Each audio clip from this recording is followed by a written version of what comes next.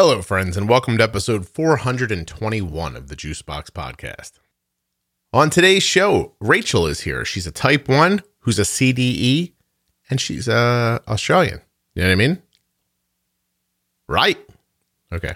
Well, that was awkward. Let's get to the rest of it.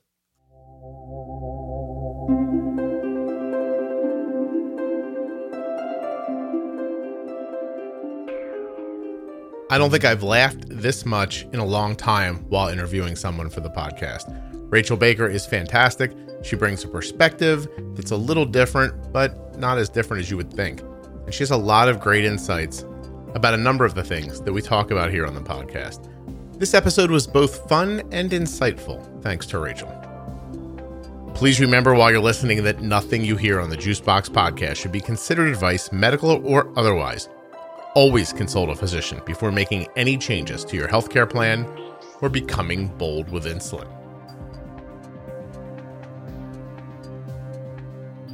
Before the end of the year gets here, I'd like to remind you that by visiting T1D Exchange/Juicebox, you'd be supporting the podcast and type 1 diabetes research. So if you have a cell phone or a computer and you have a few minutes and you live in the United States of America, and you have type 1 diabetes or love someone who does, swing on by and see what you can do. Join the registry, support the podcast, support research.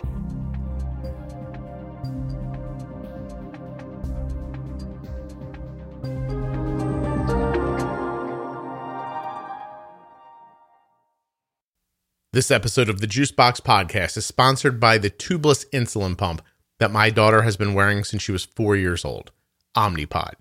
Omnipod would love to send you a free, no-obligation demo. All you have to do to get it is go to myomnipod.com/juicebox. It'll just show up in your mailbox. After you go to the website and fill out the stuff. And to learn more about the Dexcom G6 continuous glucose monitor, dexcom.com/juicebox. That's it. Links to all of the advertisers are right there in the show notes of your podcast player and at juiceboxpodcast.com. Let's get going. My name is Rachel Baker. I'm a credentialed diabetes educator that works in Brisbane, in Australia. I myself have type 1 diabetes and have done so for 13 years, so relatively a baby, I would say. I'm just about to study my nurse practitioners in diabetes education, and I just love the flexible approach to managing type 1. So you got a very, very quick response from me because you said that in your work, you talk to people in similar ways that we talk on the podcast. And I'm very interested in that idea. So I got back to you very quickly. And so I want to pick through that a little bit. But first, let me think. 13 years, 2005? 2000 hang on, maybe I've done the wrong math. No, maybe I'm wrong. 2007. Okay. So wait, has Arden had diabetes? Oh no, you know what I just did? That was interesting. Sorry. Arden was born in 2004. You said 13 years, which seemed like 1 year less than Arden has had diabetes. So I said 2005, even though Arden wasn't diagnosed until 2006, which would have made me say 2007.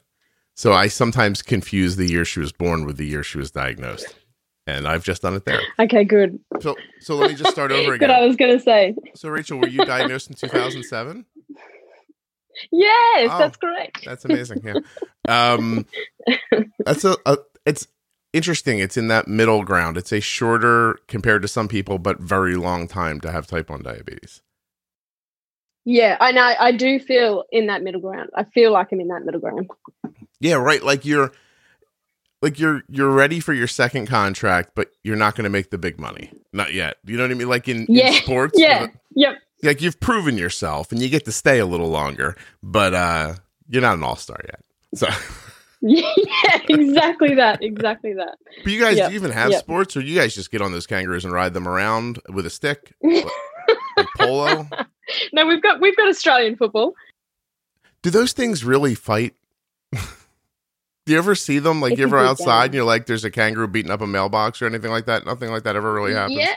I mean, not a mailbox, but yeah, kangaroos to other kangaroos. Yeah, sure. Yeah. Oh, if you're out rural, yeah. How come that Instagram is not just filled with that. If I lived in Australia, my Instagram would just be videos of kangaroos kicking the shit out of each other. I'd be like, look, we have the UFC down here for marsupials. Everyone look, and I'd have the most popular Instagram ever. I don't know. Somebody's got to get on it. Anyway. So 13 years, but Australia. And Australia is really interesting. And as I told you right before we started recording, you're the third person from Australia I've recorded with this in like 7 days. Your healthcare system and what's available there for you has been very kind of stringent, but it's getting better, but it's getting better for cash patients, right? Is that the extent so far? Yeah, I mean, pretty much. I mean, I find it very interesting comparing our healthcare, I guess, accessibility with diabetes compared to overseas, because I feel like we're always a couple of steps behind. My passion is in technology and all the different types of therapies. So my number one thing that I do is constantly stay up to date with what's being released. But you're right in saying it feels like, particularly with CGM, and I think you've mentioned this a lot on your podcast, and I truly believe CGM is the game changer. Whether you've got a pump or not, I think a pump is excellent. But CGM for me, and in my clinical experience, is the game changer. But if you're in Australia, you can only get subsidised CGM if you're under 21, if you're planning pregnancy or you're pregnant, or you're over 21 and you have a concession card. So you're reaching a sort of a low income, or you're achieving a low income that enables you to access it. But otherwise, I mean, if you want to run the Dexcom system, it is about $5,000 per year. That's $5,000 a year. That is just a lot of money for most everybody. You know, of course. Yeah. It's, and at the same time, if you really knew, and you had $5,000 that you could shave out of your budget somewhere, you'd do it. And I see people do those things all the time. Make those, it's funny. I was going to say concessions because you said concession card, and I'm still not sure why it's called a concessions card, but we'll get back to that. What is the concession that you can't afford it? Yeah, so you can have a healthcare card or a concession card, but basically the government deems you to be in a certain threshold in terms of the income, or if you're a full-time student, so if you're in high school. I don't want to fall down a rabbit hole this early in an episode, but concession means the same thing in Australia that it does everywhere else, right? like I would think so. Like you're making a concession. Like if you and I started, let's say we're married, and you point out something about me that is wrong, and I disagree with it, and eventually through just browbeating and constant torture, I make the concession that you're correct. You're understanding the word concession correctly, right? It's interesting, Scott, because yes, that is the meaning of the word, but I'm so used to associating it with the concession and the healthcare card that I've actually forgot that is the meaning of the word. I associate it with a certain income bracket. It's funny because then there's either a definition for it that I don't know, or the idea is that the government of Australia is conceding that you can't afford your health care. All right. Okay. Yeah. This doesn't matter, but it really struck me. Seriously, I'm so sorry. I'm like, let's pick this word apart a little longer. It just really doesn't make any sense to me, but I'm going to get past it. It's a concession card. And so, but under 20, isn't it interesting how this works? When they put it into play for you, it's if you're under 21. So my thought there is they're saying a child. So they're saying, look, we don't want kids to suffer low blood sugar incidences, so we'll let them have them, which is a complete undervaluing of what CGM does. And then they say if you're pregnant, because of course you have to have a grade A1C while you're pregnant for the baby. But what about everyone else? Like, why is it not important for everyone else to have that level of health and outcome? You know what I mean? I know it's money, but still, it's a weird place to draw the line, I think. Yeah. I work a lot with adolescents in that teenage years as they transition to their adulthood.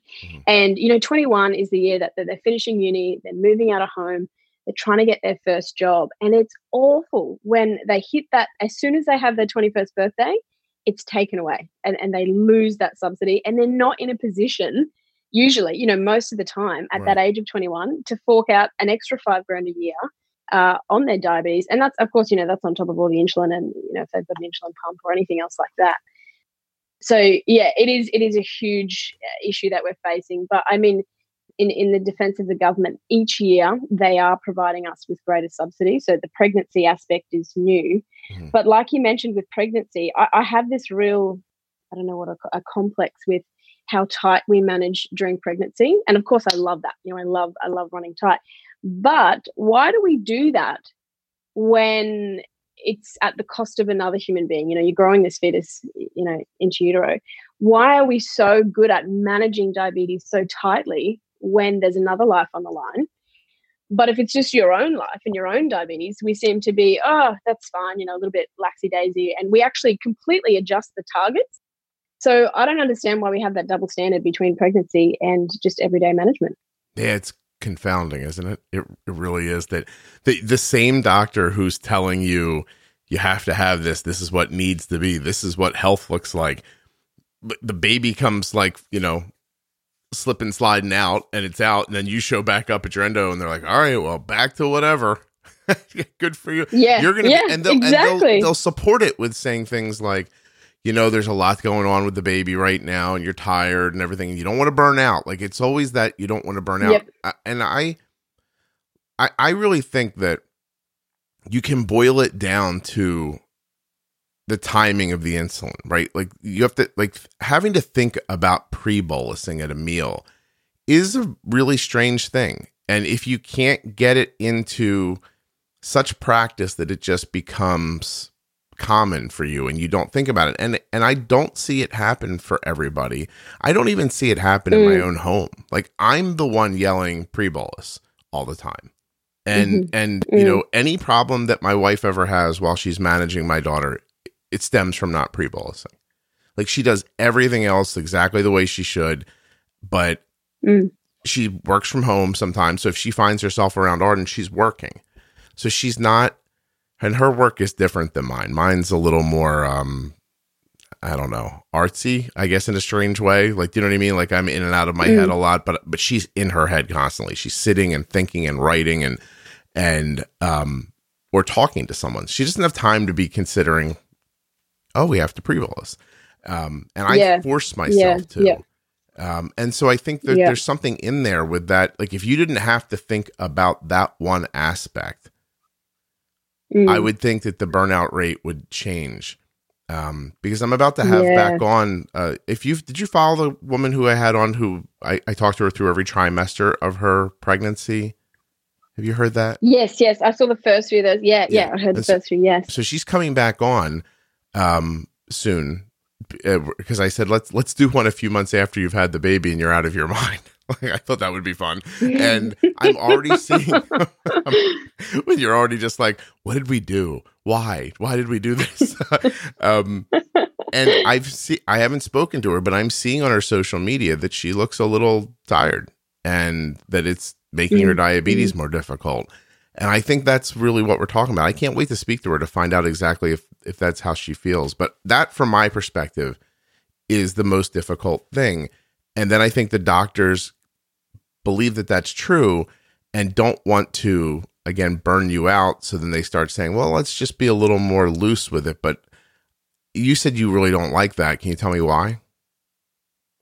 Yeah, I think I personally, I think there is a middle ground. And my goal always, in my own personal diabetes and my patients as well, is to find that middle ground where you can run that sort of type management, but not always hit that burnout. And I think it comes down to, you know how you mentioned about your timing of your bolus. 100%. I think you can have your dose bang on, but if you miss that timing, that's everything. That's everything. All your hard work essentially is completely thrown off. And I always say, if you can just aim, because pre-bolusing is hard. In real life, pre-bolusing is hard. So if you can aim for at least 80% of your day, or 2 out of 3 of your meals per day, just to reduce that post-meal spike, at least, 2 out of 3 times a day, I think we can find some sort of a happy medium of living a life where your diabetes isn't taking over, but then not having that complete roller coaster on your CGM ride. But I do agree, it sort of sounds like a throwaway comment. Oh, why can't we just aim as tight as we do in pregnancy for the rest of our lives? Yeah, well, of course that's going to be hard work, but I think that I really think that there's a way that you can sort of meet in the middle and not be too stringent with your management, but sort of find that happy medium. And at the times that you're experiencing burnout, and this is sort of what I do with my patients, at times you're going to be over diabetes. I think it's okay. If you have a week where you just don't pre-bolus that week, that's okay, as long as you sort of recognize it, sit with it, and then you can sort of rebuild and move on from there.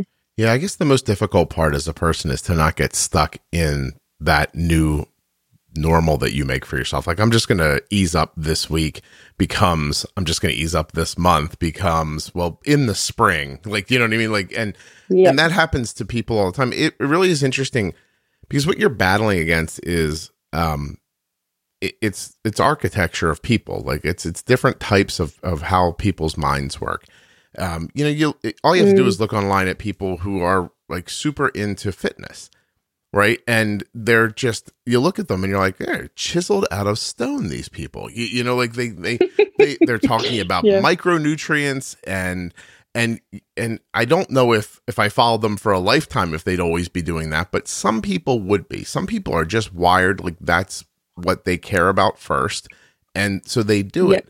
And so I don't think that a person who doesn't think to pre-bolus or really struggles with remembering it is a bad person. I'm not saying that. I'm saying that they're wired differently. Maybe they're just a little more, fanciful in their minds and things just kind of float away on them. And, they're more in the moment and not as structured.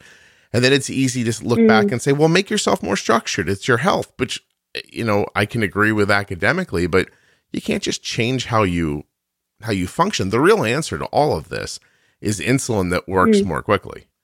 And that fixes everybody's problem. If you take away needing to pre-bolus, I lose my podcast, but that's okay. I'll be tired of it by then anyway. But it just changes everything. If you could eat and bolus at the same time and have the same results you did as pre-bolusing and eating, it would change diabetes for everybody. Yeah. I don't know. Well, you're going to need a magic wand, or you could just traipse out there into the whatever that is there where you guys live and find some bug that we haven't discovered yet and milk it. Did you see that? Did you see that thing recently? The venom of something they're looking at for as insulin. What the hell? Jenny sent it to me. Snail venom. No. Did you see that? Was it as insulin though? I did see this thing about the snail. Sea snail venom used to create a new type of insulin that could provide a safer, more effective treatment for type 1 diabetes. I don't know. I mean, obviously, I didn't even click on it. I didn't click on it. I just saw it and I was like, no. Well, because I saw it and thought the same thing, and then Jenny was like emailing it to me. She's like, "Wouldn't this be fun?" And I was like, "Yes, Jenny, it would be very fun if cone snails spray insulin venom." Oh, here it is. Cone snails spray insulin venom into the water to lower the blood sugar of fish. Oh, the snail uses the insulin to slow, so it makes the blood sugar low of the things around it, so that it can either escape or attack it. And it works more quickly. This snail insulin is faster acting than regular human insulin and, quote, ready to go. So so right now, Rachel, quit your job and start raising cone snails. You're going to be rich. Yeah, I'm going to start putting that on my pump. I'm going to get some snails. You're going to need a lot of them. And why, a little quick thing, a little question to the Daily Mail. Why are the women on your website naked all the time? Jesus, I'm trying to find out about snail venom. There's a girl with a mink coat that's not dressed. What is that? That's not the news, United Kingdom. That's pornography. My goodness. All right. Jesus. That took me by surprise. That girl was like from the 70s. Oh my gosh. Anyway, sorry. I don't know that snail venom is the answer, but I love that people are, looking into it. Anyway, so you're teaching in, first let me understand, you are a CDE, and does that about mean the same thing that it does here in America? Like, is there a doctor in the practice, but you're doing most of the work? Exactly. No. We got an excellent team of doctors. I work in the public and the private space. So I work in sort of a large diabetes hospital center. And then I also work privately. And it's different. There's a bit of different level of autonomy between the roles. Mm-hmm. Of course, privately, I'm just consulting the patients and then just reporting back to the endocrinologists. But I guess in the public space, it is more of a team effort, I would say. Okay. But yeah, my answer to that question is yes. So I come in as a person with diabetes. I have my visit. I see you mostly. Is that right? Does the doctor come in to see me at all, or is it you during the visit? Interestingly, it depends on the age. So if you are coming into the adolescent clinic, the younger adult clinic, or even, pediatrics is a lot more work with the parents. But if you're in the adolescent or the transition clinic, you'll spend a lot of time with the educator. And then, of course, you've got the psychologist and the dietitian as well. And then you'll have a little bit of time with the doctor. But more so, your time is spent with the educator. But when they hit that adult space, it's quite the opposite. They don't really want to see the educator. They sort of just want to go in, see the doctor. They know what they know, get their scripts, and then go on. You really turn into more of the nice lady with the prescription pad, and you just need to get in and out. Now, is that for? What's my question here? Do we just make a concession that some adults have just fallen into a pattern and we can't help them anymore, so we just support them along the way they've decided to manage themselves? Or are you still trying to improve things for them? Because that's an interesting thing. Because adults can be very good at coming in and, what do I want to say? Presenting a story that they think you're going to accept, and it'll sound good enough to you that you let it go, but they may still be struggling. Is there less of the picking through the situation and trying to help than there is with kids? I think so. I think because if you haven't got that level of engagement, it's hard. It's hard. They really sometimes are not willing to sit and have a conversation about their diabetes. And it can be on two ends of the spectrum. Either one, they present this beautiful story. Everything's fine. I'm okay. I change my insulin cartridge, every 7 days, change my can every 7 days, but I'm fine. Everything's fine. They just got a HbA up in the tens. Or it's going to be the other way. And they're there and they really want your help, and they're really ready to engage. But I would say more so option A as you've described. If they're absolutely at breaking point, I guess it's when they do that for a couple of years and then eventually they sort of come back in and they're at breaking point, then they're ready to have a conversation. So that's what you're finding too, is that, so do some people never quote unquote break? And by that, I mean, come to the realization that they need to do something more than they're doing? Do some people just cruise to the end with just whatever's just keeping them alive, but some people just have that come to Jesus kind of moment where they're like, I have to do something about this? Is that basically how it goes? Yeah, that is. Yeah, that really is. It is exactly like that. What do you see a difference between, I know this is a huge generalization, but do you see a difference between the person who's just okay with my A1C's 9, this is all I'm willing to do, and the people who have that moment? Is it a health scare, or what? Is there something specific that pushes them? What do you see?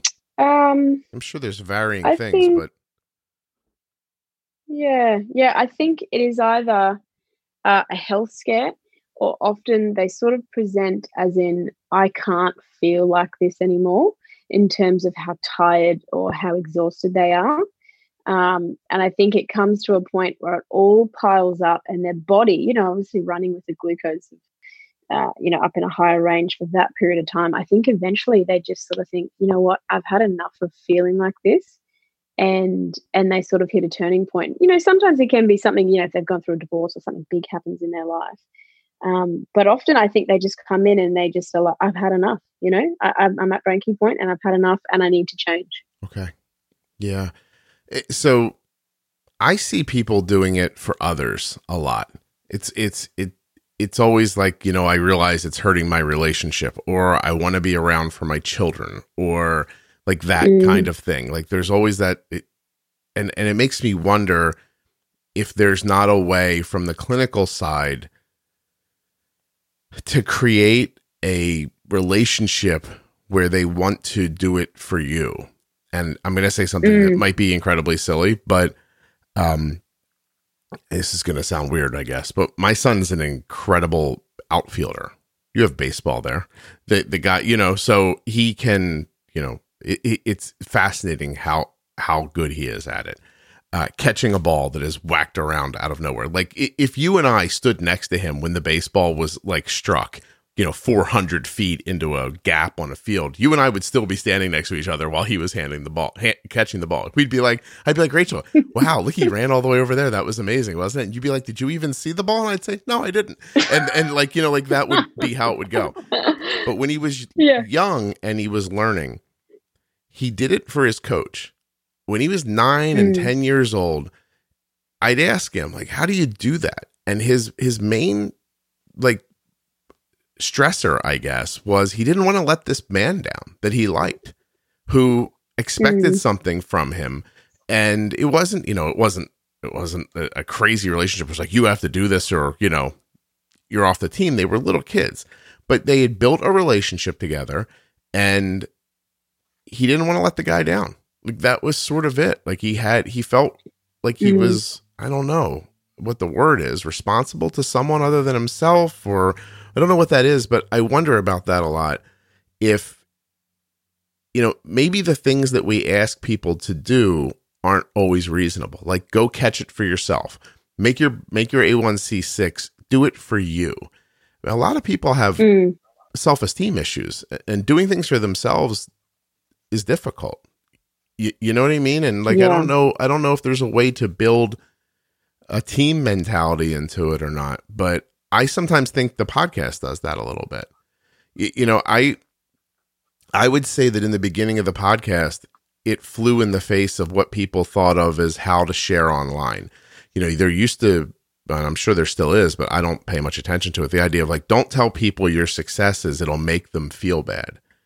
And I don't buy into that. I think your success should be looked at as possibility, not as a winning and losing scenario. It's not like I succeeded and you didn't. It's I succeeded and you could. Look, it's possible. That person's doing it. If that person can do it, you could do it. I don't know. I think there's something to that. Anyway. But listening to your podcast, that's what I, you know, took away from it. Right back at the start. I was new to a CGM, you know, this is right back when I was starting my diabetes education course. Mm-hmm. Prior to that, I was a nurse in emergency. You know, I never sort of specialized in diabetes. And I started using CGM. And, you know, when you start with a CGM and you see that roller coaster and you think, there's got to be a way that this can be done differently, you know, and you try to talk to your diabetes team about it, but they get sort of a little bit stuck on your insulin to carb ratio, insulin sensitivity factor. But listening to your podcast gives you that ability to see that there's another way, you know, and you're not the only one thinking it, because, I mean, how many people, you know, look at how many followers you've got now on this podcast, or how many listeners. Everyone can sort of, well, not everyone, but I guess it depends on if they've got that motivation. But if you can see that there's another way to manage your diabetes, and if you hear someone else achieve those results, it's inspirational. You want to do it, you know, you want to go after it because it feels possible.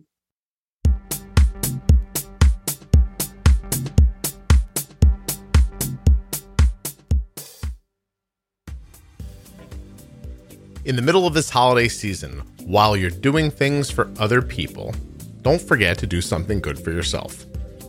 The easiest thing that I can think of is to go to myomnipod.com/juicebox, fill out the tiniest bit of information, and to have Omnipod send you a free, no obligation demo of the Omnipod tubeless insulin pump. That way, when you get it, you can try it on or put it on your kid so you can see what it's like. I just wore a Dexcom CGM for 10 days, forgot it was there. And I've worn an Omnipod in the past, same thing happened to me. You just don't notice it after a little while, but that may be hard for you to believe if you never try. Well, this is your opportunity to try. Try for free, try with no obligation, and it's a non-functioning pod, so there's nothing to worry about. You just put it on to get a feel for it. myomnipod.com/juicebox. If you're MDI right now and thinking about getting a pump, I think tubeless is the way to go. And if you're using another tube pump and you're thinking, I would like one without tubing, well, one exists. And this is an easy way for you to see if it's right for you. The Dexcom G6 continuous glucose monitor is fantastic for anyone using insulin because you get to see the impact that food has on your blood sugar. And then you get to see how fast it moves in different directions. Does pasta make your blood sugar go up? Does it go up fast? Is that as fast as eating an orange? Who would know? Well, I would know, and so would everyone else who's ever worn a Dexcom G6 continuous glucose monitor. You owe it to yourself. If you're using insulin without a Dexcom, you're flying blind. Having a Dexcom is like having a co-pilot on both sides of you and one sitting on your head. 3 co-pilots, which I guess goes against the word co-pilots. You'd have to call them tri-pilots. But now we're really getting off the subject. My point is that being able to see the direction and speed of blood sugar is monumental. And being able to get an alert that lets you know if you've left the range that you've set, that is like the whole ball game right there. Dexcom also allows you to share blood sugars with up to 10 followers. So that could be your spouse, your kid, your grandmom, whoever you want. There's 10 of them though. So you'll probably give it to your school nurse if you wanted to, or even if you've got like a well-meaning neighbor. I'm kidding about that. But you could if you wanted to. Say you were the person with this neighbor that was like, oh my God, this is the greatest guy in the world. He could help me with my blood sugar. Boom, done. Android and iPhone. So that pretty much covers everyone holding a cell phone, and everyone holding the cell phone pretty much covers everybody alive. It's worth checking out. And you can at dexcom.com/juicebox. And if you want to learn more, you just fill out the little form at the bottom. If you currently get your insurance through the U.S. military VA, you might really like what you hear. So go check it out. Dexcom.com/juicebox. Use the same continuous glucose monitor that my daughter does. And please don't forget t1dexchange.org/juicebox. Add your name to the registry. Help type 1 diabetes research while supporting the podcast. All right, let's get back to Rachel because there's a lot more coming.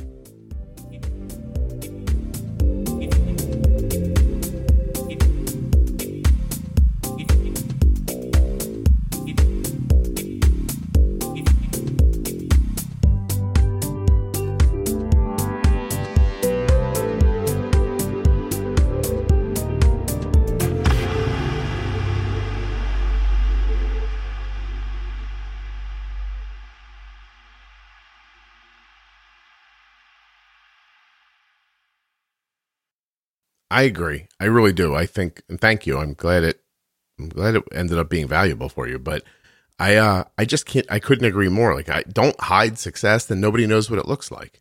Do you know what I mean? Like, there's nothing to aspire to if there's nothing to aspire to. And so while everyone who's doing well is just hiding because they don't want to quote unquote make anybody feel badly. Well, these people already feel badly. Their A1Cs are 8.5 and they're spiking to 300 after every meal. They feel as badly as they're going to feel, and I don't buy into that argument that, there'll be somebody out there that can't handle seeing it. And I don't disbelieve that. I do think there'll be somebody, that will look and it'll just be too much for them. But, say you're going to overwhelm 1 out of 10 people or 10 out of 100 people, and those people are going to be really hurt by seeing someone else's success. You can't ignore the 90 out of 100 people who may not be hurt by it. Like, why do we all? Yeah. You don't want to leave anybody behind. And I don't think the podcast does leave people behind. I think even those 10 people who are going to be like, oh my gosh, like this is impossible. And here's even more proof it's impossible. I'm bad at this and they're good at it. I think if they try the podcast, they'll find out that it could be them as well. Yeah. And if I've got, I've got my, I wear a Dexcom and I've got it running to my watch, and often I'll show patients, oh, look, you can have your Dexcom run to your watch, if this is people that are considering CGM. And let's say it's a day that I've got a beautiful, lovely flatline, the dream. It's interesting to see their reactions. It's exactly as you said. They either see it and they go, oh my goodness, how do you keep yourself running steady for that period of time? Right. And they're inspired by it. Or the reaction is, oh, I could never do that. You're a completely different person to me. You're a diabetes educator. That's why, you've got your nice steady flat line. So they create a disconnect between the difference of them to me, and then I try and sit for the next hour to break down that disparity, that no, we're both just two, normal people. Right. And you have much as an opportunity to achieve a flat line as I do. You know what I mean? And that's self-esteem and self-confidence. And the goal then is to show them, look, I'm not special. Like, I just know a couple of things you don't know, but here's the good news. I can tell them to you, and they're not difficult. Yeah. It's not going to be trigonometry. Don't worry. And that's the other problem, is that they believe it's so completely, like numbers oriented, and you're either a numbers person or you're not. I've heard people talk about diabetes in such basic ways, like, well, I'm not a numbers person, I can't do it. And I say to them, look, this podcast exists for a number of reasons. One of them is because I don't like math. And, and one of the other reasons is I don't want to count carbs. And another reason is, like, there's all kinds of reasons why, like, this podcast is it's the child of my laziness, basically. There's things that people told me diabetes was, and I was like, I don't want to do that, but I don't want my daughter to be unhealthy. So couldn't there just be another way? And those ways are really, to me, they're explainable. So I'm not trying to take credit here. I'm trying to understand. Are you using some of the things? Well, I guess the first question has to be, how much of the podcast you use in your personal life? A lot. A lot. Yeah, a lot. And I think it's a combination, it is very similar to bumping and nudging, using that sort of concept, and then just personal experience. I'm not afraid of, okay, last time I ate this food, I went high, so I'm going to put in extra insulin this time. Yeah. I'm not going to sit and count the carbohydrates of it, but I'm going to throw in an extra 2 units because I know that I need it. And then I think listening to the podcast gives me that push to do it. And then I think when I entered into being a diabetes educator, it's scary to then relay that to your patients, because it's one thing for me to say, oh, I'm happy to throw in an extra 2 units, but then to portray that to or advise your patients, okay, if you have that food next time, just throw in an extra couple of units, see what happens. Go with your gut, go with your diabetes intuition, and see what happens. So I think I just kept coming back to the podcast just to listen, and to know that there's other diabetes educators and that there's other patients with type 1 that confidently and safely can use those principles. Yeah. What that part you just spoke about, that's where it happens. Like, without that, it's useless to tell somebody, because aside from being able to say to somebody, just use more insulin, what you're going to tell them is, and you said it earlier, well, maybe the insulin to carb ratio for that meal is different. And it is. But are you now asking people to, on Tuesdays when they make meatloaf, believe that they have a different insulin to carb ratio than they do on Wednesday when they have a Caesar salad? And am I really supposed to think about all that for the rest of my life? Wouldn't it just be easier if on meatloaf night my blood sugar got higher? And, like that kind of thing. Which is why the way I try to talk on the podcast is so fluid, which is, I just did it the other day. Somebody online in the private Facebook group was like, I don't know what the problem is here. I was like, you didn't use enough insulin. And they said, well, my carb ratio works great for other meals. I'm like, I don't care for that one. It didn't work. So more. How much more? I don't know. Yeah. More. Try more and see what happens, and keep playing with it until you figure it out. And the decision to speak that honestly with people, I think that when this podcast is over and when I look back, that decision just to be honest with people might end up being the most important thing that I did here, because that's the moment where everyone else just says, I don't know, maybe we should look at your ratios, or, they take it back to technical, and technical is not what you need in that situation, because everyone's not living in a petri dish, right? They have a life they're trying to go through. It's not all clinical. It's easy to talk about it clinically, and I want people to understand it clinically. It's why we talked about glycemic load and index so much. And, but that's not that's not a fun thing to remember in the middle of, in the middle of a beach vacation where you're like, I'm going to get French fries at the beach. Like you don't want to sit around and go, I wonder what the glycemic load and index are of these fries. And, you just want your brain to go French fries, more, longer. Yep. Do it. Yeah. Right? Exactly. Yeah. There's two things that I often have taken away from your podcast that I often drill into my consults. And the first one is, if you're high, you need more insulin. That's it. If you're low, we need less. Yeah. So we could sit around here, for half an hour and try and figure out why you had that particular high. But like you say, at the end of the day, it doesn't matter. We need more insulin. Let's do it and move on.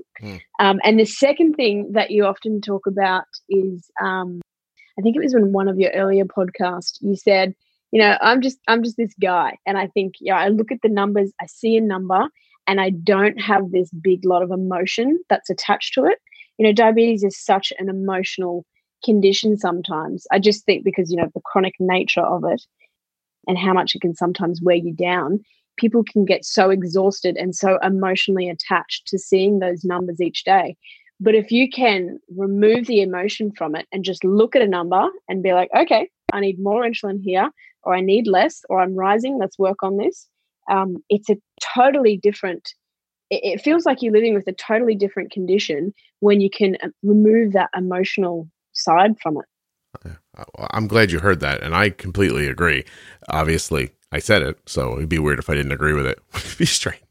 It'd be strange if I was just saying things and then in the back of my head going, oh, I don't think that at all. No, but I that sounds like something fun to say. No, the being disconnected from it is incredibly important. And I wasn't always.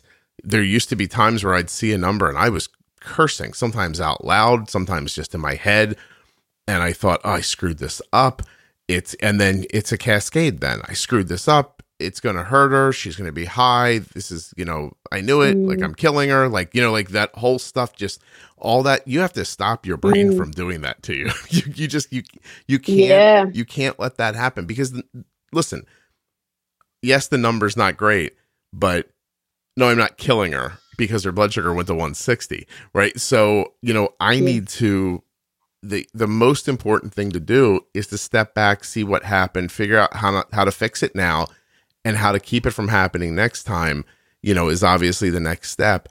But to feel badly about it it's just madness, and it's not going to stop. It's going to make you crazier and crazier as it goes until your brain does you the ultimate kindness that a brain can do, which is it's going to make you stop worrying about it so that you don't make yourself crazy.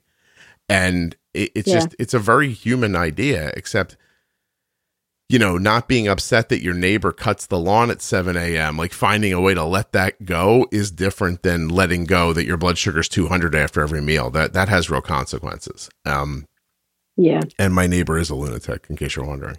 So want to hear something really sad? Hold on a second. I live across the street from people. And it's a weird mix. There's a much older woman and what appears to be her nephew, but he's a grown man. He's older than I am, and they live together, which is already strange. Oh. But sometimes in the middle of the night, I am not making this up, you'll hear this metal snapping. I can't do it. I don't have anything, but it's just like, you'll hear this outside. And if you look, this woman in her 70s is outside on her knees with a pair of kitchen shears cutting weeds. And that snapping are the blades coming together. I don't want to make fun of people's mental illness, but I think there's something incredibly wrong. And that's a coping mechanism. Something's going on there. Listen, no joking. At some point, her brain said, I can't handle what I'm seeing. Go take care of the weeds. Yeah. Do you know what I mean? And I don't know that it's much different than I can't handle seeing these blood sugars over and over and over again. I'm going to stop worrying about them. I'm going to let them go. Yep. And throw call, whatever people say to themselves, I'll leave it up to, I'll leave it up to Jesus. We'll see what happens, and All the time I tell people, like, I see people praying online about their blood sugars. I'm like, don't pray. Jesus doesn't have your meter. Just give yourself more insulin. Like, I'll tell you what, you pray all you want, but I think if Jesus had your PDM in his hand, he'd be bolusing. So, let's get to it. And so I don't know. I think there's something in there where it's simple to say people need to be empowered, but that doesn't really, that's kind of a bullshit statement, like, right? Like, it's a nice thing people say, and then some people are really good at it and some people aren't. You say, well, then you put it on the people who aren't. Well, I guess, they didn't try hard enough. Like, that's not right. You know what I mean? It's not about how hard you try. There's no one with type 1 diabetes that wants to be unhealthy. That person doesn't exist, Yeah. Anyway, so how do you help people make these leaps? Like, I'm interested in some like real, like, nuts and bolts things. Like, when people tell me they see good CDEs, good doctors, I feel like you're one of them. So how do you end up being a friendly person who gets people to places? What's the process? I think it comes from being a patient myself first and having experienced the frustrations as a patient first. Some of my best consults and my most powerful or significant changes that come about is just by sitting and listening, and it sounds so basic. And it's like, of course, Rach, of course you just have to sit and listen to the patient and address their needs. But sometimes just sitting and listening to the struggles that they have and validating them. And I just sit there and I'm like, you know what? Diabetes sucks. It just sucks. It's hard work and it's annoying and it sucks and it's not going to go away. And we might just sit there and have a conversation about all the things that we hate about diabetes and how hard some things are. And then that might be it. That's the consult. That's it. And they will walk away feeling better than they have ever felt walking away from an appointment, ever before, just because they've had that time to sit and confront the feelings. You know how you mentioned they're tucking it away. I often say you're putting your diabetes, it's that can, that can of beans, and you're putting it at the farthest spot in your kitchen cupboard. Up in your kitchen cupboard, you've put it right at the back. And today we're going to get up on the stool in your kitchen cupboard, in your pantry, and get that can back out, because it's so easy to just tuck it back there. You do the bare minimum, you keep yourself alive. But at one day, I'm always going to be here. One day we're going to pull that can out and we're just going to open it, and the day that you can open it and you can just sit and confront the feeling that you're feeling, that's the day that you're going to be able to move forward. I feel like you saw me buy pinto beans 3 weeks ago. You just freaked me out. I was like, how does she know I'm never going to make those pinto beans? I'm like, I don't have time to soak beans overnight. Just tuck them on the top shelf. I had such good intentions when I bought them. I was like, you know what? Of course. And now I'm just like, and I think I could do a really good job with them, right? Like, I think I can make my own baked beans, basically. And then I looked at a recipe and I was like, 12 hours, soak them overnight. What are you talking about? Yeah. That's a diabetes consult. Often that's a diabetes consult. People walk and they're like, yeah, I'm going to change my carb ratio and I'm going to do this. And they walk away and they feel great. And the moment they walk out of the door, they don't often do any of the things. They don't do any of the things, because then they think, oh, I've got to soak that for 12 hours, and then right. And then it sort of hits them in a reality. And it's because they've never, I think you just need to front it and have that conversation where you're going to sit down and face that it's hard and it's not going to be easy and there's going to be bumps in the road. And two, that there's no such thing as perfection. I think that's something that keeps people with type 1 diabetes down, is that I've got patients that will make huge progress and then they'll come to me and they'll show me the reports and they'll be like, oh, I don't think this is going to be a good read. I don't think these reports are going to be too good to look at. And you look at it and, it's good. It's good. I don't know if they're expecting to have 100% time in range or unicorn stable flatline CGMs every day. Okay. But I think just to be reminded that that there's no such thing as perfect. You're not always going to have your perfect day. They need to be told that. All right, Rachel, I'll make the beans. Leave me alone. Jesus. I was just going to donate them to a food kitchen or throw them away or something. But I mean, I guess if you're going to pressure me like this, then I'll take care of myself. Fine. Yeah. No, I think it's very, very important that to realize as a person who's trying to educate somebody about something, that it's not really something they're excited to hear about. And it's not something that sounds simple to them. And the traditional ways that it's been spoken about are confusing and not exactly something that makes you want to go like, yeah, I'm going to do this. When I'm speaking in public and I look out into the audience, there is always a couple of old time diabetics out there, just like people who've been in the fight for a long time, and they were there before glucose monitors, and probably they were there before decent insulin and decent meters and everything else.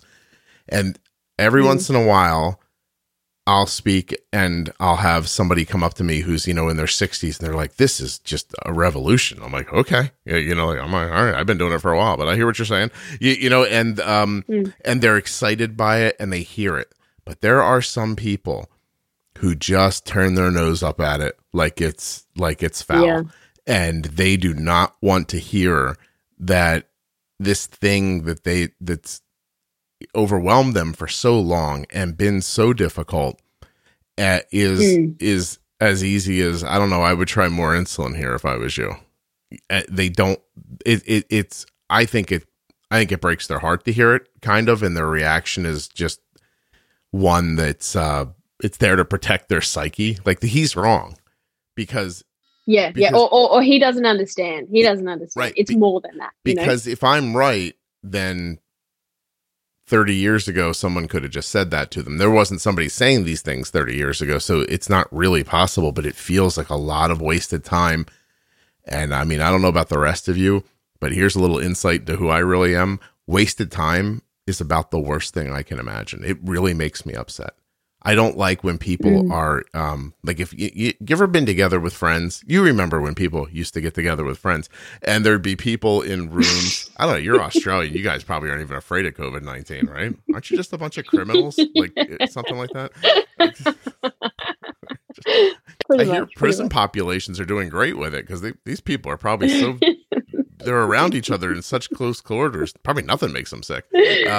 But nevertheless, I don't think everyone in Australia is a criminal, and let's move forward.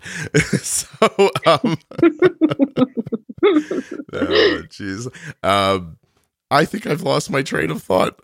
We can't do these things so early in the morning for me, Rach. All right, hold on. Let's go backwards. I was about to make a point. No, it was good. It was good. I think your brain is trying to save you. Do you know what I mean? Because when you hear that your health has been the way it has been for so many decades and there was an easier answer, I think that reality could break you. Do you know what I mean? Like, I don't think it's good. I've spoken to people where I've watched it happen, where they're like, why did no one tell me this? And it's crushing. And I can't say that I blame them. It's tough. So I'll be the bad guy sometimes. I'll stand up there and just go, all right, yeah, I'm wrong. It's fine. But some of those people have sway within the community. And that's when that's when it becomes dangerous for people moving forward. When you're a person who's lived with diabetes for 30 years, either as a caregiver, as a person in general, and you've got the ear of someone and you start saying things like, oh, that's dangerous talk. More insulin. What's that mean? Like, that's not a measurement. People are going to hurt themselves. People aren't hurting themselves now with their A1Cs is 9. Like, what's your point? Like, you really think if your A1C is 9, that an extra unit somewhere is going to be the ruination of you? Do you know what I mean? Like, it's the beginning of understanding that you need more insulin, and then you can see it happen and say, oh, wow, I used to go to 180, but now I'm going to 160. I wonder what a little more would do. I wonder what a little more would do. I wonder what a little sooner would do. And then you're there one day. It's just, I don't want to say it's easy, but I mean, Rachel, isn't it kind of easy? You know what I mean? Like, once you start doing it, Yeah. I'm interested, Scott, if this was, if we were talking back 20, 30 years ago, and I think what the concepts that you talk about, I think it matches the time that we're in. That's where our technology is at. Yeah. And that's what we can do. But we had this conversation before we had CGM, I don't think we'd be here. I don't think you'd have your podcast the same way that you have it now, because I think without this, yeah. but because we have that CGM, we can be bold, you know? So I don't know if people, you know, maybe they might look back 30 years ago. They can't think that they've been ripped off because no one told them this. I think back to when I was a teenager, and I resent how much I struggled as a teenager with my type 1, Mm-hmm. and how much I felt like my medical team couldn't help me. You know, I felt like every time I went in and everything was completely up and down and rada, I felt like I left just feeling even more hopeless, because they'd be like, well, there's no patterns here, so I'm not too sure what ratio or sensitivity factor I want to change. So let's not make any changes. And you go away and you monitor 5 times a day for the next 2 weeks and send us in your levels. You know, I think that was just something that happened every time. But I wonder, if I had CGM back then, would I be doing what I'm doing now? Of course you would be. You'd figure it out somehow. You really would. And that's, listen, I hear you. You're 100% right that if I was in a time machine and I started saying these things in the 70s, people would be like, I don't know what you're talking about. I don't know. I can't even see what my blood sugar is. I can't just give myself too much insulin. You know, that's how it would feel to them.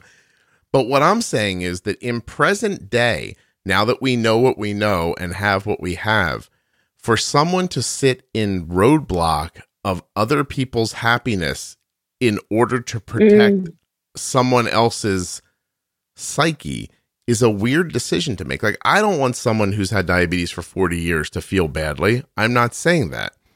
But that person's still alive now, and they can move forward in a different space. Like, why do we keep pretending it's 1980? Is that so that the person who lived through 1980 doesn't feel bad? What about all the people who are here in 2020 who don't need to be living like it's 1980? Like, there's, if I'm good at being dispassionate about the diabetes and the numbers, I'm also good about being dispassionate about that. Like, and some people aren't. Some people are so worried about protecting feelings that they don't think about all the new people they're hurting by talking about this thing like it's 30 years ago. That's all. That's how I see it. Some people are definitely stuck. Yeah, I 100% agree. Yeah, I meet a lot of different educators, endocrinologists, all different disciplines that are just stuck. I agree that they're stuck in 1980 and they're not moving forward with what we're learning. There's so much good stuff that exists right now. It's fascinating. It's fascinating to me that you'd want to ignore it or not learn it or whatever other reasons happen. Like, I get for the people who are living with it, but I mean, if you're teaching someone, if you're teaching someone how to live with diabetes and you see that there's a better way and you don't know that way, I don't know how it's not your full force in life to figure out that new way so that you can help those people. I don't know how in good conscience you keep telling people old information. That seems strange to me. Yeah. I think they're just scared of the hypos. That's one thing that it's a common thing. People are just scared of their patients having hypos. Yeah. No, I understand. Just, yeah. I mean, why are we not scared of the other part? Like, that doesn't make any sense. Yeah, like, no, I is agree. that what we've chosen? I heard someone say the other day that they're, obviously I know people say this in the community, medical community, but I haven't heard it in so long that it shocked me. My endo told me it's better to be high than low. And now I'm listening to your podcast and I don't know what to do. And I said, well, I'm not your doctor and I'm not even a doctor. I have no medical, I'm not giving you any advice. I was like, but all I can tell you is that I wake up every day and the first thing that I think about diabetes is I'd rather stop a low or falling blood sugar than fight with a high one. Like, I have to remember that. Yeah. That's got to be the first thought in your mind with diabetes. I want to be down here. I want to be playing down here, not up here. And, if somebody has to have a juice box or has to do something to stop a low, it is far better than fighting with highs. And by the way, don't make that your norm for the rest of your life. Figure out why you're getting low and stop it at some point. But, in a world where everyone gets low anyway, why not get low this is going to sound weird because I don't mean this exactly this way. I was going to say, why not get low on purpose? I'm not saying that people are getting low on purpose. I'm saying I'd rather, you know what I mean? If you're going to be super high, eventually you're going to over bolus it and crash down low and have no idea how much insulin's in you and be in a complete just free fall that starts a eat the kitchen situation that throws you onto the roller coaster, you know? So why not just be 80 and go, oh, it's not working out this one time. I'm 65 before bed. I'm going to have to do something. You know, like that just makes sense to me. You know, I don't know. I'm glad it makes sense to you. Yeah, no, but people, when they're on that roller coaster, you know, when they're on the roller coaster and they're up and down, I often just sit there with the report and I'm like, you are on the roller coaster and you've got no idea how hard you're making this for yourself because you're stuck on that up and that down. Mm-hmm. And like you said, that is just as dangerous and just as scary to be on that up and down roller coaster. But also, too, when you're on that roller coaster, everything's harder. When you're up there for hours. It takes so long to get back down. You finally get back down and you think, okay, great, now I'm going to hypo. And then you end up having a hypo and then you overtreat and you're up on the other end. But when you bring it all in, I always say to my patients, you're going to think I'm crazy. You're going to think I'm absolutely crazy. But the tighter that you manage it and the more that you sort of bump and nudge your levels, the easier your management actually is. Because if you're fighting just, you know, an angled arrow up or a straight arrow up, it's so much easier than fighting. And I know you guys don't use millimole, but, you know, a 15 millimole with a double arrow up, it actually becomes so much easier when you pull away from that fierce up and down roller coaster. Yep. It's pretty easy. Like it's just, and I mean, it's really, there's not much to it. You know, it's, if you don't get high, you won't get high. And if you don't get high, you won't have to crush it with insulin. That's most definitely going to make you low and scare you, and rightfully so, into eating more food than you need. At some point, you have to say, enough's enough. I got to stop this somewhere, and not just keep this going forever. And it doesn't even stop. It goes into overnights. Like now you're getting super high overnight or super low overnight. It's at the point now where when someone shows me a graph, I'm like, I mean, do you not see what's happening here? You know, like it's but they don't. They see randomness. It all looks like chaos to them. And I mean, I'm glad to be able to see it, but I think everyone can see it eventually. I'm telling you, the longer this podcast goes and the more people it reaches, the more experiences I get to watch people have. And those experiences prove over and over and over again how doable this is for large variations of people. It's not just one kind of person who gets it. Like, you know, with the way diabetes is taught, traditionally, it is one person. It's that person who can put themselves in rock hard shape and stay in it and go to the gym at 5 a.m. no matter what. Like that person, diabetes is easy to them. They just put that kind of focus onto the diabetes. But for everyone else, to make them feel like, oh, this isn't for me, that good health isn't for me, is just a lie. It's not true. And I think that if you know, I swear to you, I think those pro tip episodes are, it's like a master's class in 30 hours on diabetes. And it really. Oh, yeah. Do you listen? Yeah. Have you listened to them? I will just tell. Yes. Yeah. And I will just tell my patients, you know, go and listen to, you know, Scott's pro tips. Scott and Jenny, you know, I think you guys are incredible at summarizing just the real key concepts for optimal diabetes management, and then just portraying in a way that just seems so simple. You know, I would happily just have my patients just sit and listen to your podcast. I mean, it would put me out of a job, surely. And the thing is, if it didn't work, your podcast would not be where it is today. Oh no, right. If we were just talking shit and just trying to have a popular podcast, you know, obviously people would tail away from it at some point. But listen, Jenny is, here's the secret about Jenny, is that she's so wrapped in this Midwestern feeling, and she's, you know, she's got that kind of like, it's a little all shucksy, but when you talk to her personally, like, I know Jenny's just me in a nicer wrapping. So like when it comes to diabetes, right? Like she wants to, like I think if you were alone with her, she'd be like, I don't know, use more insulin there. That just makes sense, doesn't it? And so she's, I just very much, I love her, and so happy. I actually just spoke the other day to Ginger Vieira, who is the person who introduced me to Jenny, and I thanked her again, and it's been years now. I was like, I really have to thank you, because Ginger sent me a note one day and said, you should have Jenny on your podcast. You guys really, you agree about diabetes. You should have her on. And, and if it wasn't for that, I never would have met her, honestly. So, yeah, I just think that it's very cool that you, as a person who's educating somebody, would say to somebody, hey, listen, have you heard about this podcast?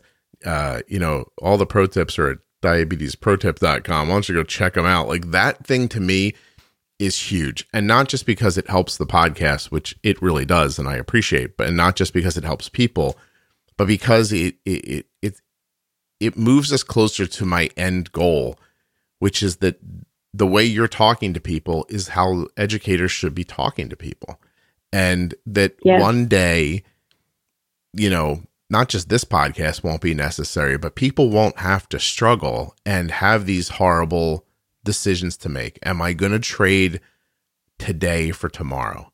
That is not something we should ask people to have to cognitively decide. Like, am I just going to enjoy today, but give away the last 15 years of my life? Is that what this is? That's not the only choice. And it's bizarre that, to me, it's bizarre that a lot of people feel like that is a choice. Like, I'm just going to, live fast and die hard. Did I get that saying wrong? What is that saying? Live fast and die young? Live fast. Die. You don't know. You're from Australia. You say concession, and it doesn't even mean the same thing.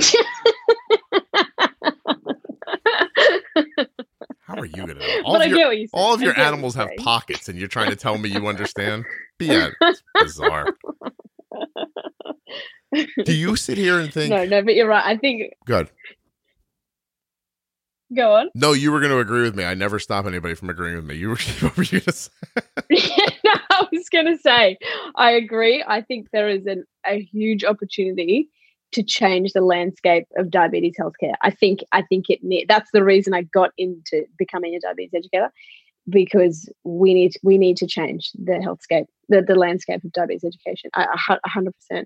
There's a whole other way that it can be done, a completely different way. So I have the same vision, Scott. I have the exact same vision. Thank you. Well, I have a phone call tomorrow with a large organization that is very much in charge of how healthcare educators are directed, and I am going to put my full excitement and thought into that phone call, and then they're going to ignore me. But just so you know, I'm not giving up. Yeah, I do that every day. Yeah. Every day. I booked this phone call, and I was like, oh, here's an example of me talking for 20 minutes, everybody going, oh, yeah, and then hanging up the phone and going, that guy's a lunatic.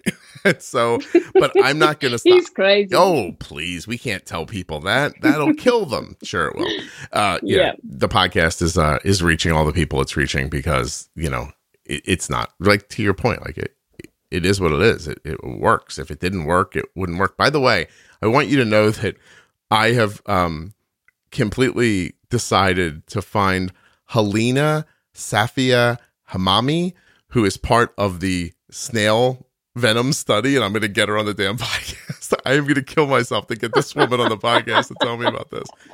She got her PhD at the University of Melbourne,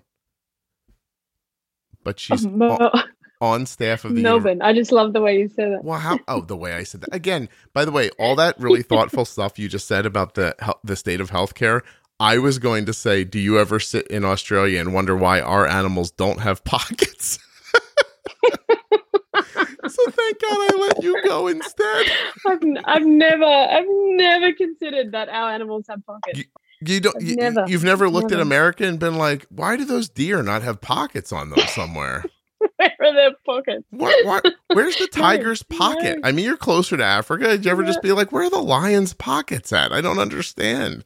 How does a caribou not have a pocket? See?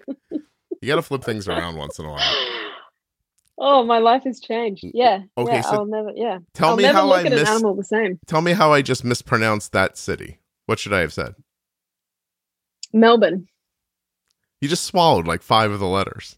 Just so you know, you went Melbourne. Yeah. Did I get closer? just Melbourne. Yeah, that was closer. It's like you Melbourne. fell asleep Not after Melbourne. the L. You were like,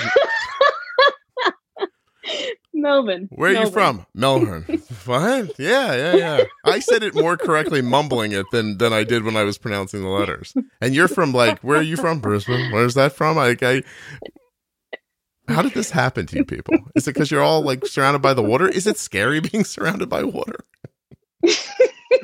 No, it's great because we get less coronavirus. It's excellent. That's This is the best time to be living on an island. When that place caught fire, you never once thought there's nowhere to run? That's fine. You just go to the water. We got plenty of water around. And then there's sharks. Just run to the edge. Run to the edge. Run to the sharks? Is that what you just said? Run out to the great whites that Shark Week wouldn't exist without, and just, yeah, good luck. You better start building a raft. That's all I'm saying. And where are you going to go? You're going to have to go to New Zealand. Yeah, look, I hadn't thought that far. Yeah, well, you better figure it out.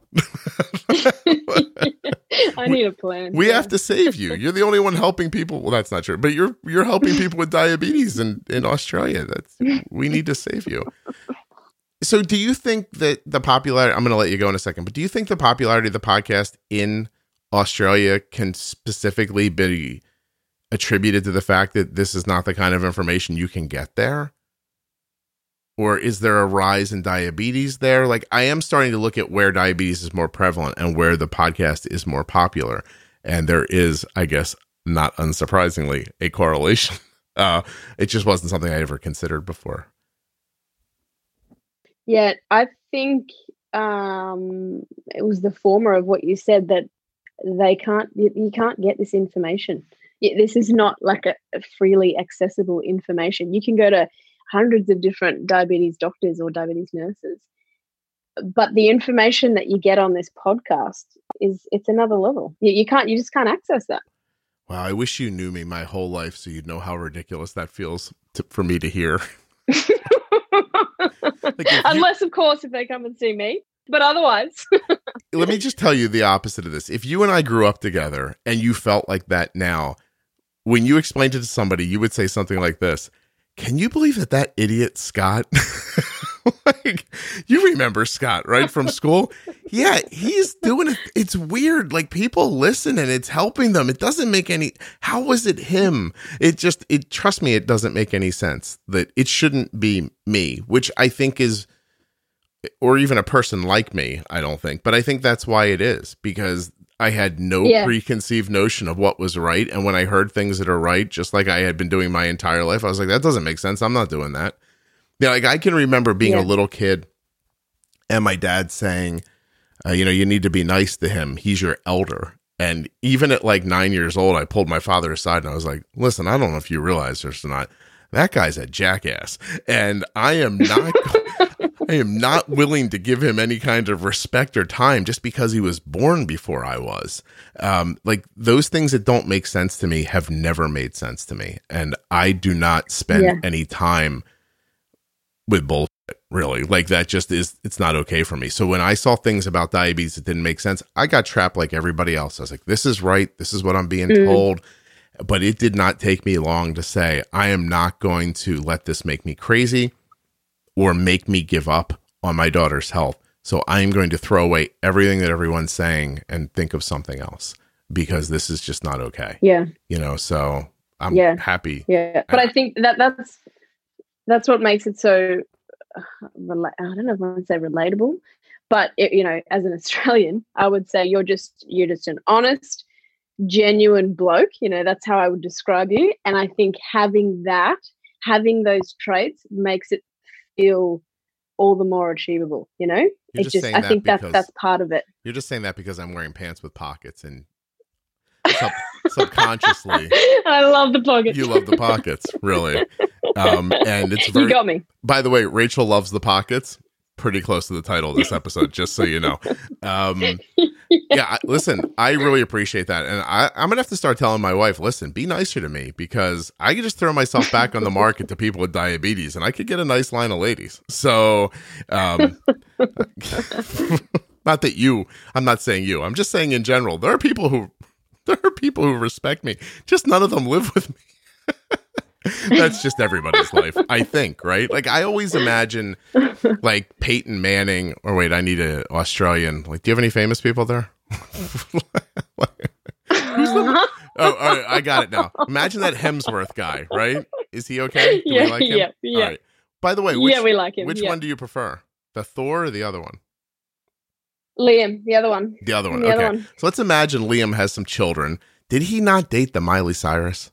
That must have brought you down a little bit, huh? Yeah. Yeah. Okay. It did. Yeah.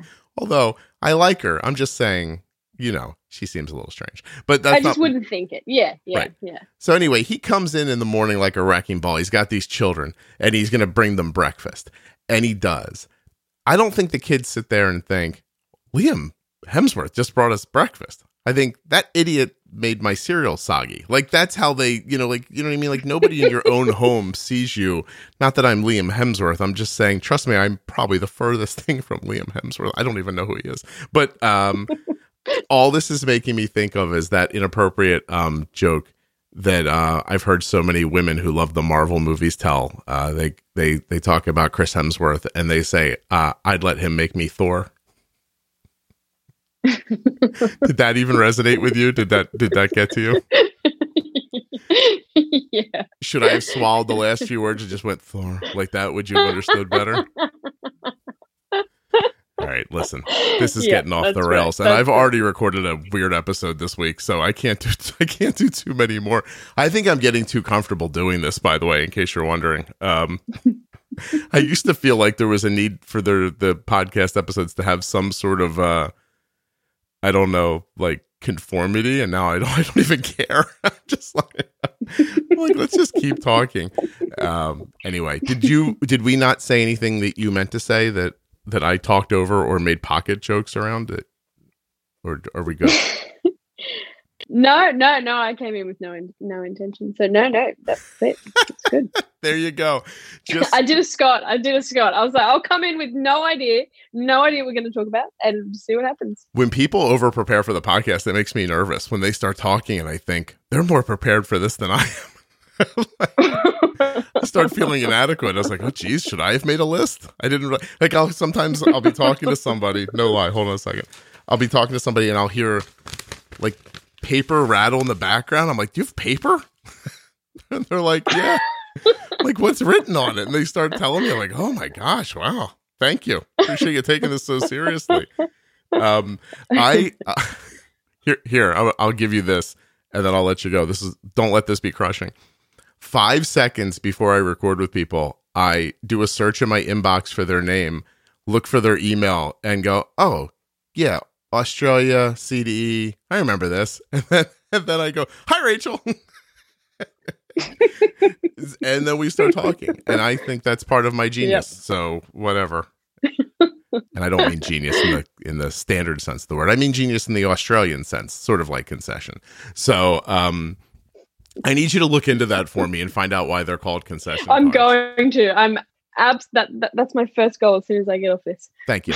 You have 6 months to tell me, but if you could just send me an email and tell me why they're called concession cards, I'm going to plug it in at the end of the episode. All right, listen, go to bed. It's late there. You have to rest up so you can run away from wild animals and snakes and things like that. And you live in a city, right? Yes. Yeah. So you don't normally see a snake. Is that right? A snake? Oh, yeah. No, there's still snakes in the backyard. Are they big and scary? Can they hurt you, or are they just regular ones? It depends. I mean, most of them, they're okay. Most of them, like a green tree, they're not going to hurt you. But definitely, I would say, at least once a year, you'll have a brown snake in the pool or in the back garden or something. And a brown snake in the pool sounds like a little kid took a shit in the pool, but that's not what you're saying. You're saying that no. Okay. No. You're saying and so when there's a brown snake or a venomous snake in your pool, what do you do? What's the next step? You get the pool net, the pool cleaner, and try and just sort of flick it away. Get it out, flick it away. What if it goes in your house? Well, you close the doors. I feel like people have such an interesting imagination about Australia. You just, to me, here's what you just said to me. I live on Mars. That's what you just said to me. Like, Yeah. You just said, Scott, we can't even breathe. The atmosphere here is not hospitable to life. Like, that's what you just said. Like, my brain is yelling, why won't this woman move out of that wasteland? Like a snake in your... But I realize there are places in America where, like, you know, bears wander into people's yards and there are rattlesnakes. Exactly. But I don't understand why people don't leave those places either, just so you know. I got to be honest with you. If I woke up one day and there was a bear at my back door, I wouldn't live here 3 days from now. I'd just be like, I got to go. Gosh. Yeah. But I'm maybe a word that I shouldn't say on the podcast. All right. I'm going to stop the recording and tell you that I was going to say that. That seems unfair, doesn't it? Thanks so much to Rachel for coming on the show and sharing her story and giving the chit chat with me. I had a great time. Thanks also to the Dexcom G6 continuous glucose monitor and the Omnipod tubeless insulin pump. Find out more at dexcom.com/juicebox. myomnipod.com/juicebox. And don't forget the T1D Exchange, t1dexchange.org/juicebox.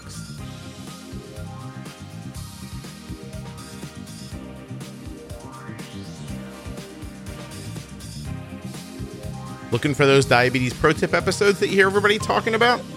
You can find them right there in your podcast player or at diabetesprotip.com. I'll be back very soon with another episode made just for you. How about a little bonus chit chat from right before we started recording this episode? You talk when you were speaking prior with the video and it just went, so I wasn't really hearing you. Okay. And then all of my bad jokes about like what part of the Australian jungle you live in started popping in my head. So, it's like, oh, this is it. She lives she's somewhere on a koala bear farm in the middle of that island. That's exactly it. Accurate representation. Thank you so much. I really, I like to show off my geography during the podcast. No, this is actually better. It hasn't done it since then, so that's good. Not that it wasn't nice to see. Excellent.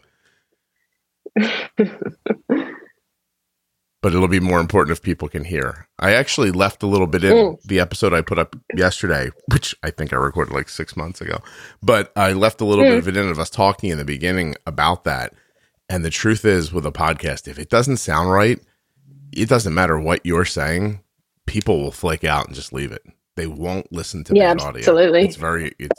It doesn't matter what you're talking about. You could be like, so this is how you become a billionaire. And people will be like, not if it's going to go in and out. It's not. I'm not listening. So it's interesting what people will spend their time with and not. Although I have to agree with them. I don't like it to sound poorly either. Are you good on that end? Yeah, no, I'm great. Thank you. Yeah. Get back going. And all right. What time is it there? It's 9 p.m. For some reason, it's Australia week here. So you are the third person from Australia I've recorded with in less than a week. Oh, really? Yeah. So you got a lot to go here because I'm completely out of stupid things to say about Australia. So you and I are going to have a real conversation.